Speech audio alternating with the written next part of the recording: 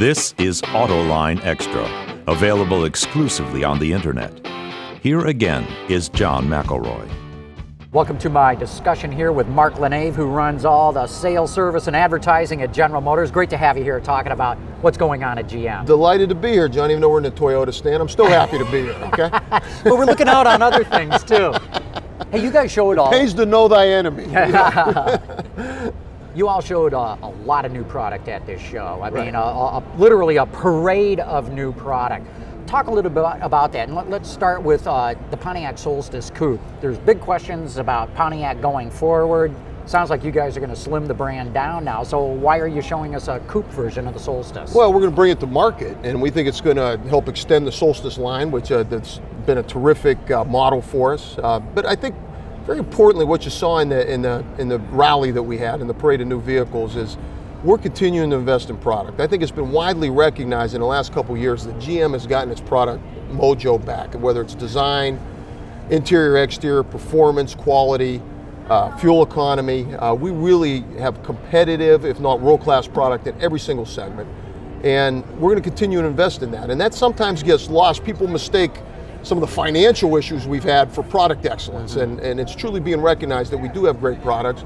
And we're bringing them now into the segments where we haven't been a perennial leader. We've always been a leader in trucks. We've gained share last year in mid-cars with the new Malibu, big step for us. Mid-crossovers with the Traverse and the Acadia.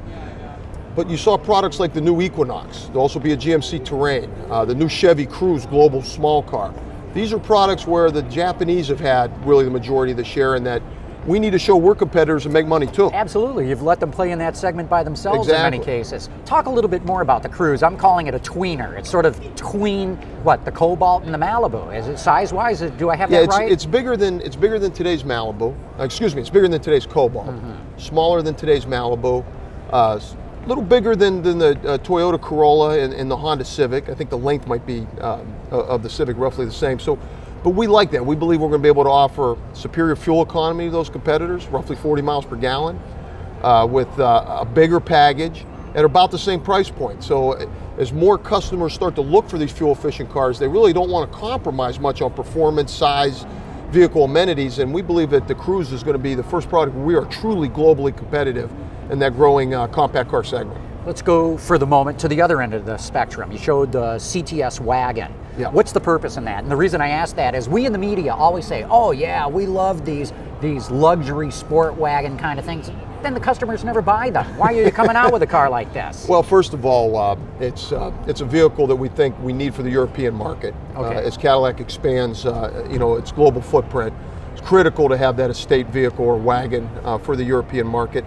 But also too, with the changing landscape that we're seeing, with people looking beyond body-on-frame SUVs for people hauling, cargo hauling capability, we think there is a market that could be emerging in wagons. So I think it's going to explode, but I think it could be built up over time.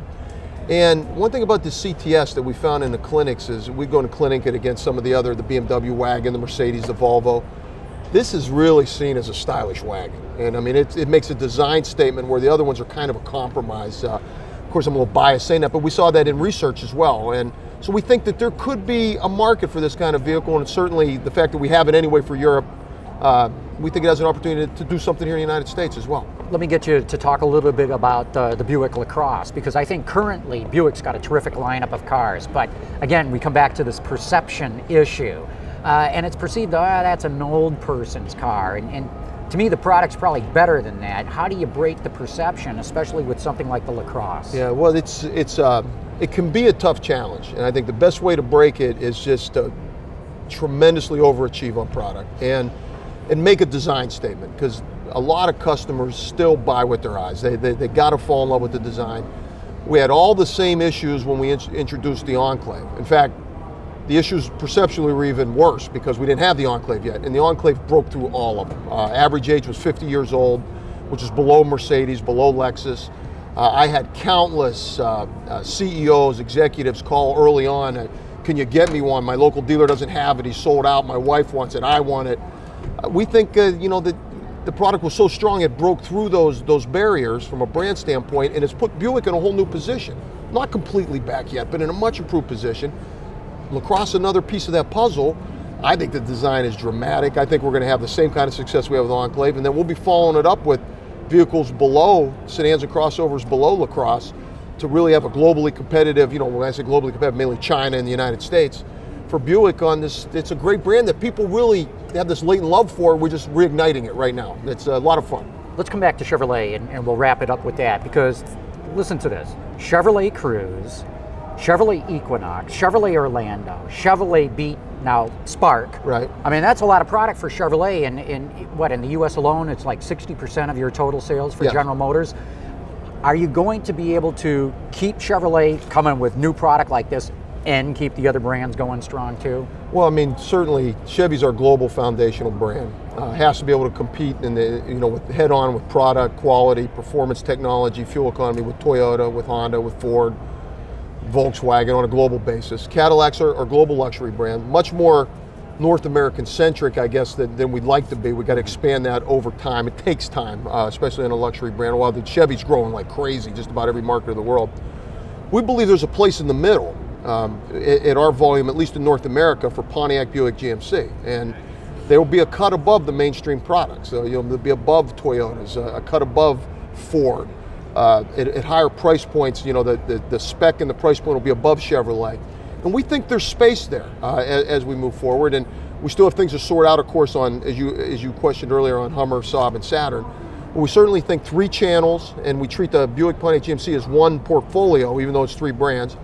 And over time, we'd like Pontiac to be to Buick, to that channel what Corvette is to Chevrolet.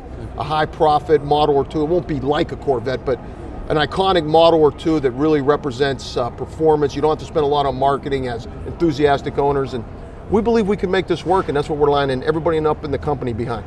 Well, real good. Martin Lenné, thanks so much for stopping by and bringing us up to speed with what you're doing at General Motors. Thanks for having me on, John.